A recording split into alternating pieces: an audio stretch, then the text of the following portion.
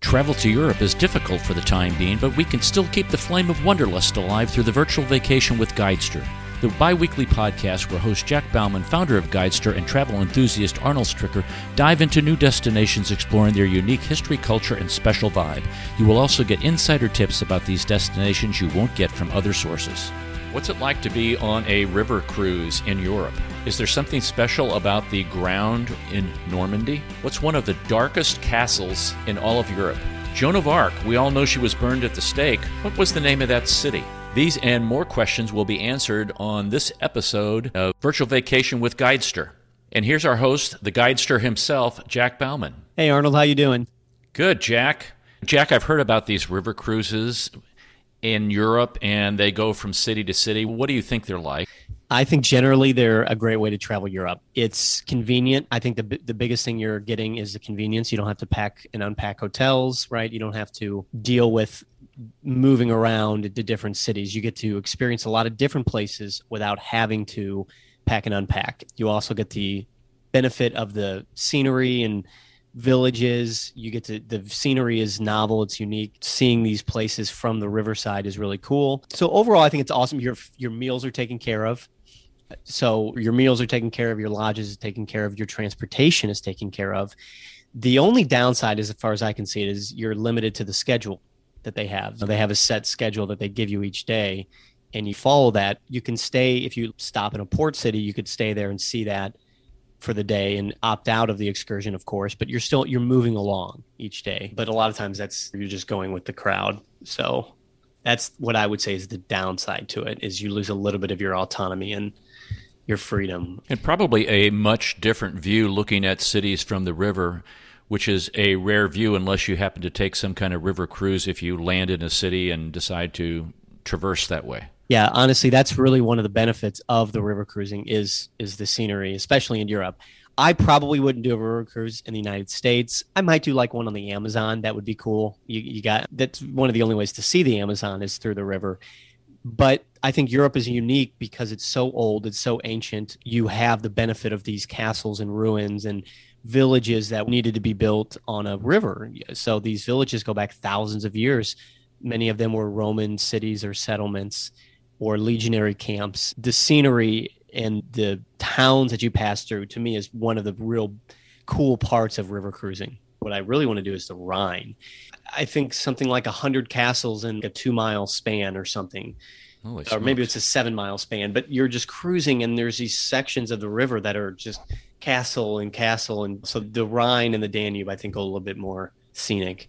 Just to let people know, there's no swimming pools on these boats. There's no rock climbing on these boats. It's basically a cabin and probably a restaurant area, and you're using that as the transportation between town to town. That's right. That's right. Now, you just got back from France. I can still smell French pastry on your clothing. And what was that like? It was great. The French food obviously is amazing. The river cruises typically will serve you the dining of the area. So one day we had a Taste of Normandy lunch, which was a lot of cheese. It was actually like a pre-lunch. So it was cheese and meats, saucisson, which is dried sausage. Saucisson is like gospel in France. Everybody eats it. Everybody loves it. It's a must-have.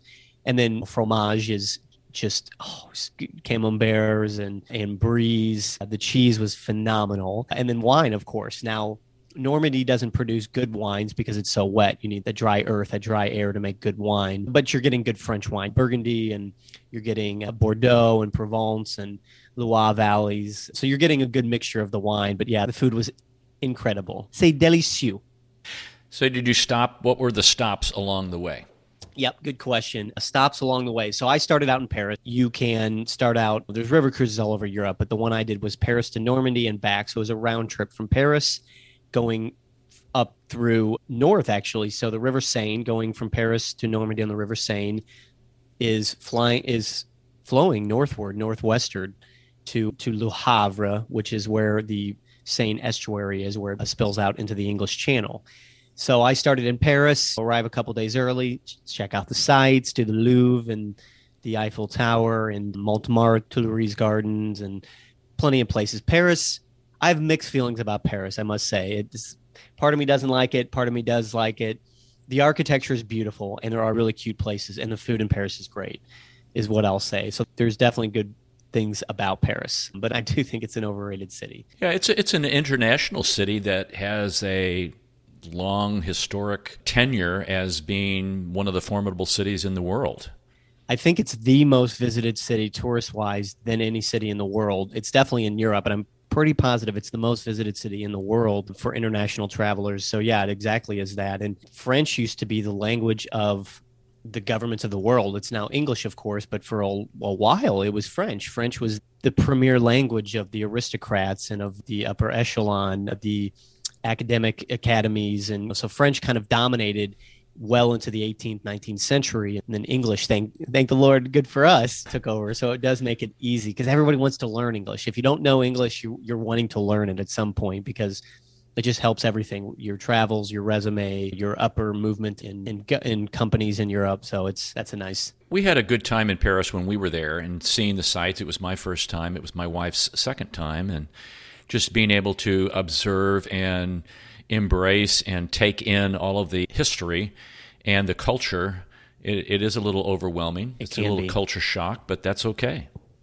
Where'd you go from Paris then? So from Paris, first of all, let me say the landscape up the River Seine, a lot of it was limestone cliffs. This is something I wasn't expecting. Normandy is dairy farms. It's rich green, but farmland, slight rolling hills, a lot like southern England. Northern France, this part of northern France in Normandy looks a lot like southern England.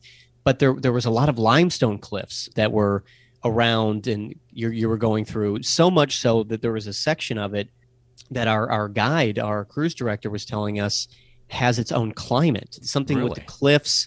They're high limestone cliffs right along the river. So something about the wind and you're getting some movement from the river, and then also you're getting close enough to the sea to be impacted, but you're further enough inland, so it's created its own little micro environment, if you will, right along the River Seine. And it's these houses that are built into the cliffs. There's like little garages built into these cliffs. Wow.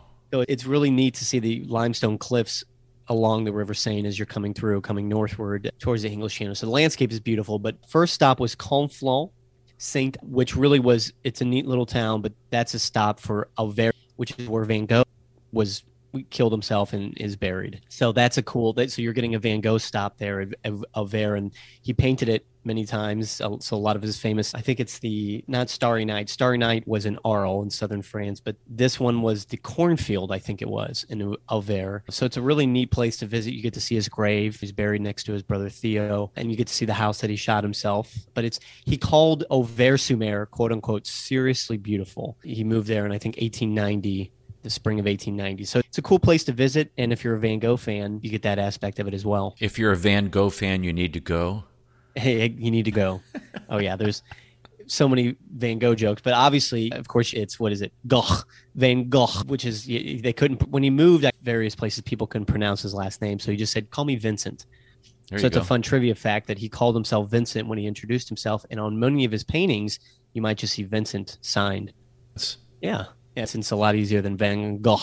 Hey, going back to that climate, that area that has its own climate, do they produce something that's unusual or specific to that region of France that is done nowhere else? Really, the cheese. To have Norman cheese, you must have Norman cows. So the cliff line, not that I'm aware of, but that area of Normandy is very distinct in its cheese production, and you could do it the same way in a different place, but you don't have the Norman cows. So it has to do with the climate there and the grass they're eating, I guess. But it's very distinct cheese, and it's amazing. Terroir comes into it again, not only for wine, but for cheese.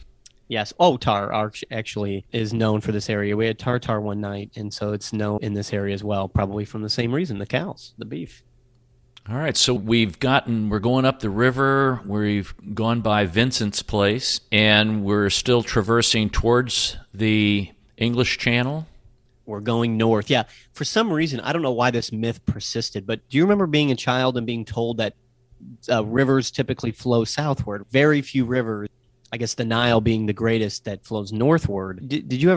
Were you ever taught that as a child? Yeah, I remember something like that, yeah. I have it, and I feel like other people feel the same way, that rivers flow south. It's really not true. Something like half or 40% of the world's rivers flow northward. So it's I don't know where this perpetuated or started, but yeah. So anyway, we're flowing northward towards the English Channel. So wrap your mind around that. And we stopped in Conflans, did a little trip up to Auvers, which is just north of Conflans. I love the French accent, the French Conflans. If when in doubt, just do an "on." If you see a word, just say the first couple letters and do an "on" or an "u" or an "eh," something like that, and you'll probably get close. For example, the next one, or you might get clubbed. Or you might get clubbed, right? Yeah, the French are very particular about their language. That is true. I was a month in Italy just before this trip, and then coming from Italy to France, I will say that's a very distinct difference between the two, because the Italians are encouraging in their language appreciation and sharing, but the French, not so much. You might say merci beaucoup, which Q and Q, like these Q, these different pronunciations of this, what looks like the same, is so slight, but one means very or much, and one means but. So it's like the French are always snickering. If you say monsieur, sometimes it sounds like you're saying thank you, but thank you for your butt or something. So it's yeah, I'm getting off topic, but for the next place we're going, this is one that I'm not pronouncing correctly, and they're always snickering. It's Rouen, but it's Rouen. You have to, something with the O and the U, or the R and the O is Rouiles. No, Rouen. Oh, yeah. Rouen. So Rouen, I think is good, but you're supposed to do some sort of or something like at the beginning. So Rouen. Yeah, I said this to my French friend, and he's, oh, it sounds like you're saying Juan. Oh, sweet. But Rouen is the ancient capital of Normandy. Richard the Lionheart was crowned Duke of Normandy in Rouen. And it's the place where Joan of Arc, which is very famous in European church history, Joan of Arc was tried and burned here at Rouen. Really? Yes. Rouen, Normandy, in many ways, for many years, was English occupied directly or English by heritage, which is why Richard the Lionheart, King of England, was crowned Duke of Normandy here. So there's a deep connection between Normandy and England. Normandy, of course, is where William the Conqueror, Guillaume le Conquérant, came from and became King of England. How much of the old city is left? And just as a double question, and is the spot or semi-location where Joan of Arc was burned, has that been located? Yes and yes. Much of the historic center is still there. It's half-timbered houses. Half-timbered is basically they needed to save money. Timber was so expensive in this period of time.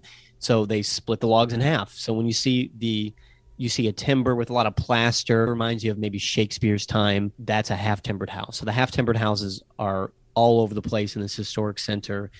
And then the Gothic cathedral, it's like high Gothic. This Gothic cathedral blew my mind, and I've seen some churches.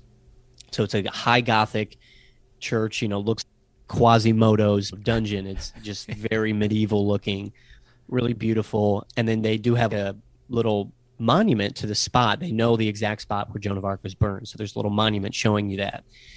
Yeah. Rouen on the River Seine. So that was cool. Moving up from there, we did a little trip inland from the river to Jumièges Abbey. At one point, before it was destroyed in the Revolution, was really one of the most important historic monasteries in all of Europe. So if you want to do any research, Jumièges Abbey goes back to 600s. I think 654 by St. Philip of Philibert.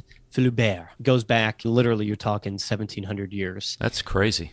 It is. And what's crazy, Arnold, is it's in a ruined state, which to me adds to this flavor. It really blows your mind. Imagine the largest Gothic style, kind of old Norman, even pre-Gothic, Norman Gothic architectural, half ruined. So it's just this beautiful place built in the 600s, pillaged by the Vikings, then rebuilt by William Longsword, rebuilt this monastery on a grander scale in like the 11th century, which gave it its Gothic character.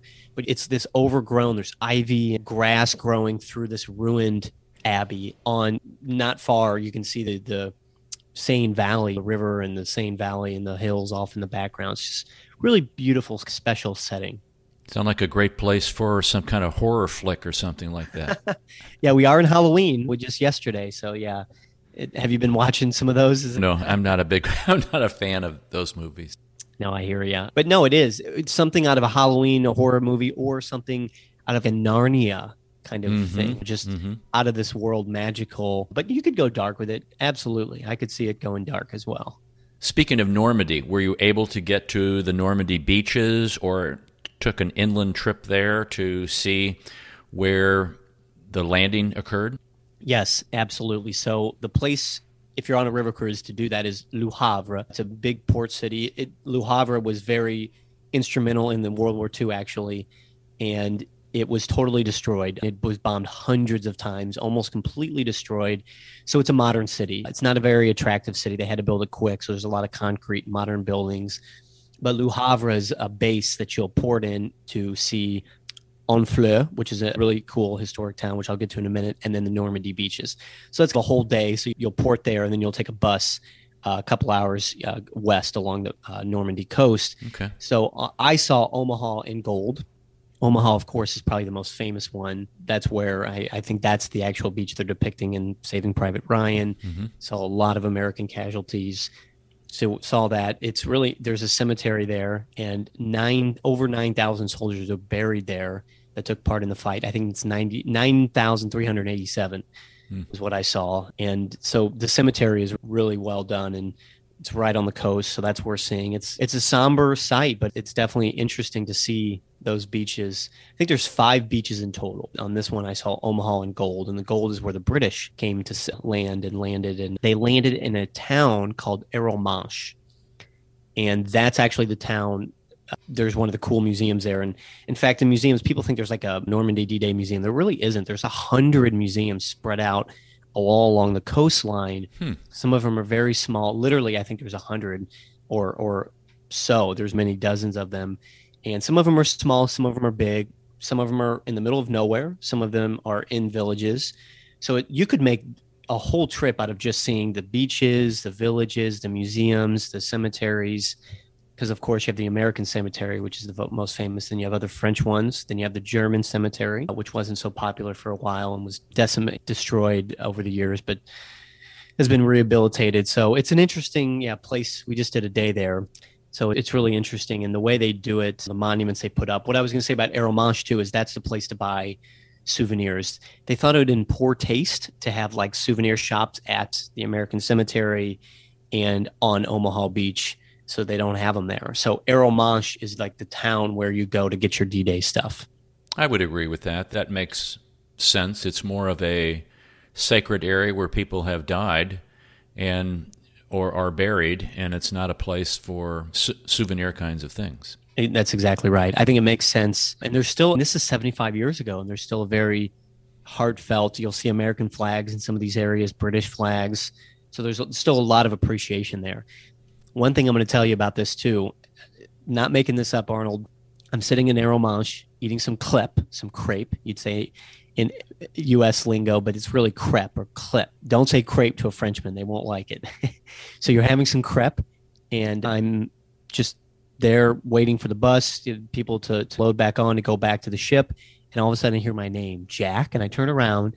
It's my friend from Cardiff, Wales, from school, from college.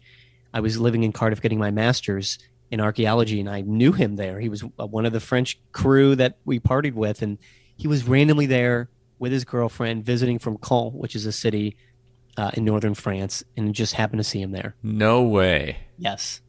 How freaky is that? I hadn't even kept up with the guy. We were Facebook friends, but haven't spoken to him in 9 years. Graduated in 2012. That's the last time I saw him. And just all of a sudden, he said he saw me coming down with a bunch of people from the cruise ship from this group. I was walking down, he saw me, and I didn't see him, and he came down looking for me, and he saw me in this little pastry shop eating this crepe. That's great. By the way, I did see that on Facebook. I thought that was cool. Yeah. A little side note that I'll take out here. No, you gotta, because your reaction might have been more heartfelt or spontaneous if you didn't already know that. So that's cool. So after you went to the beaches of Normandy and had stayed in that port, did the ship turn around? It did, yeah. One place I'll mention too, which is right there on the Norman coast, is Honfleur, which is right across the iconic Normandy Bridge from Le Havre. It's really probably one of the most, that was my favorite spot of all the villages and cities we visited. Rouen was very cool, medieval, historic, but Honfleur was smaller, more compact. And the historic harbor, which with its half-timbered medieval houses, was like you've seen this, Arnold, and you didn't even know it. The most famous inspiration, probably more than any other French town or village, has been painted Honfleur. So from Van Gogh to Monet, all the impressionist painters of the late 19th century, mid and late 19th century, into the 20th, they've done at least probably a dozen or two of Honfleur, which is, so when you see like a small little historic harbor and the half-timbered house, real tall, skinny, medieval looking, and it's a little harbor, more than likely that's Honfleur. Interesting. So, very interesting, very beautiful. And side note, in addition to making it even more interesting, there's a old church, very ancient church, whose ceiling is the hull of a ship. Yes, so they just turned a ship upside down and made that the ceiling. Now, it expanded in the Middle Ages, late Middle Ages, so they needed to have another church. So instead of building another church or more space, and they couldn't just expand, they knocked down the walls and added a second hull a number of years later. So it's a two-hulled ship for a ceiling church, the only like it in the entire world. So there's some churches that have a hull for a ceiling, very few, but some do. This is the only one that has a double hull ceiling as a church. If it worked the first time, why not the second time? Exactly. That's exactly what I said. Oh, that's nice. But if you're into shipbuilding, I think it was a difference of 100 years, let's say, but maybe 50 to 100 years. But the design and ship had it changed so much in that time that you can actually notice a difference in the shipbuilding from one to the other. So it's like different eras frozen in time. Yeah, I thought it was very neat. So Honfleur, yeah. So we turned around, just did a skirt and turned this ship around, went up the River Seine, down it, which again always messes down, I think, south, but you can go down when you're going north. So anyway, and then also if you'll refer to the Seine banks as left bank, right bank. So if you're headed north, if you're headed down the River Seine where it's flowing, that's left bank. That's the way you're positioned, and then you've got left bank and right bank. So Parisians will talk like that. Oh, the Eiffel Tower is on the left bank and Notre Dame's on the right bank, kind of thing. So then after that, headed back down, saw a bunch of neat places. Vernon is another cool medieval city on the banks of the River Seine, old Norman cathedral. This place was particularly interesting because it had a medieval mill. You see the movies and you watch or you read books about these mills that were over the river. This is an intact mill that was built on a medieval bridge that's just still sitting there. And it's an operational mill, or no? I don't think it's operational. I don't think it's operational, but it's intact.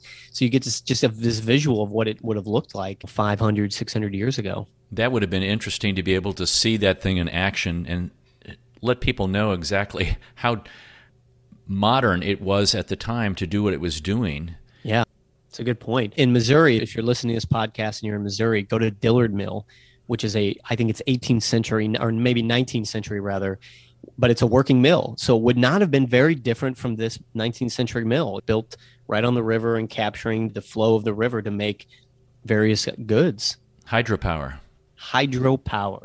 Yeah, and I went to Dillard Mill, and it's really cool. Just it's very rudimentary, but it's very advanced and sophisticated.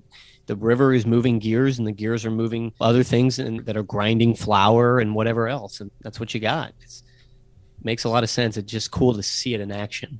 Absolutely. So we moved on there. We're going, back to Paris, Vernon, and then outside of Paris, we're seeing that you can see usually as part of these river cruises is Malmaison, which just translates into like bad house, which is the home of Napoleon Bonaparte.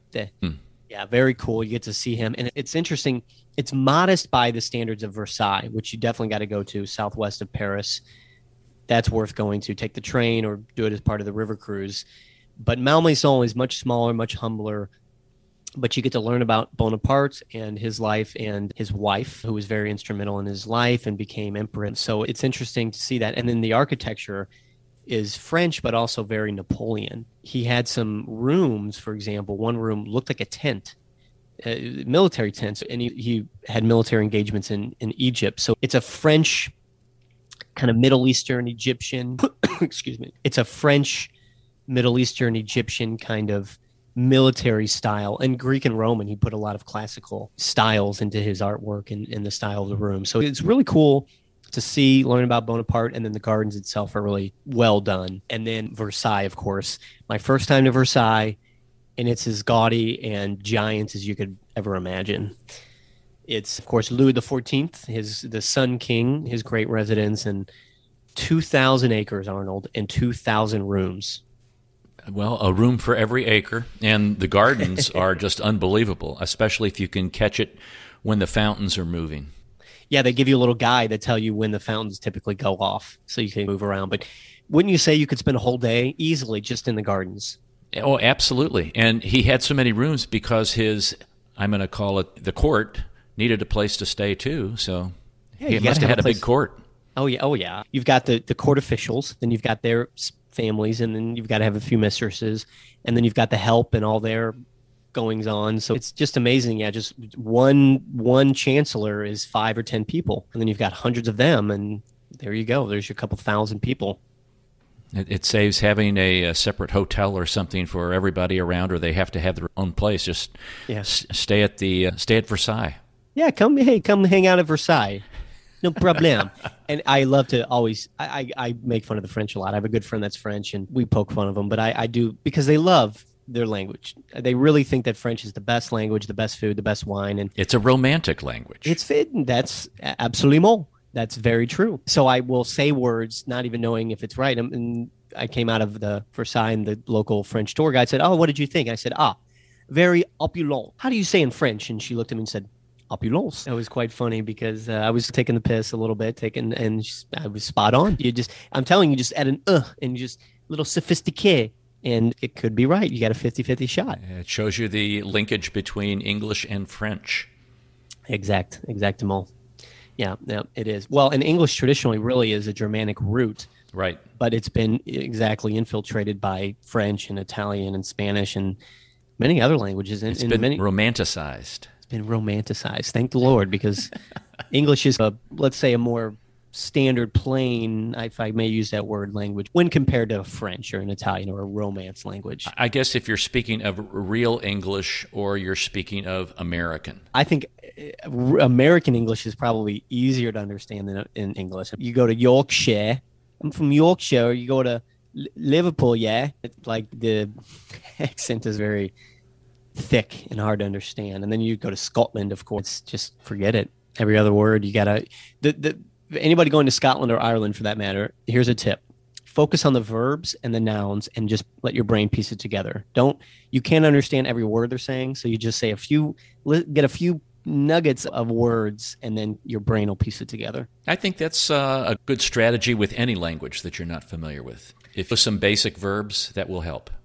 It does. Well, and a good way in France to get along is parlez-vous anglais? Do you speak English? Most of them do, but it's a nice courtesy to just, instead of speaking English right away, know French. Let's say merci. Parle will make friends, and you'll get better service because it's just a polite. The French are a little bit more sophisticated in their language and their mannerisms. They consider themselves maybe a little more formal, let's say, than the Spanish or the Italian. So a nice little tip that'll help a lot. Jack, some closing words about the river cruise in Europe, especially France. Highly recommend. River cruising gets this kind of reputation as being an old person's game. Not entirely true. Whatever age, if you can afford it, if it's something that's possible, it's a great way to see Europe without having to deal with different hotels. It's a unique way to see it. So river cruising, highly recommend. And France is a good place to do it. I did it on the River Seine, Paris to Normandy, and you get a lot of those bucket list destinations while experiencing beautiful scenery. It's a win-win-win for all. Outstanding. That is something we should look forward to doing. We appreciate you listening to this episode of Virtual Vacation with Guidester. If you enjoyed this episode, please consider letting us know. The best way to do this is by rating us on Apple Podcasts. Reviews are always welcome and encouraged. Virtual Vacation with Guidester is produced by Motif Media Group. For Jack Bauman and Virtual Vacation with Guidester, I'm Arnold Stricker.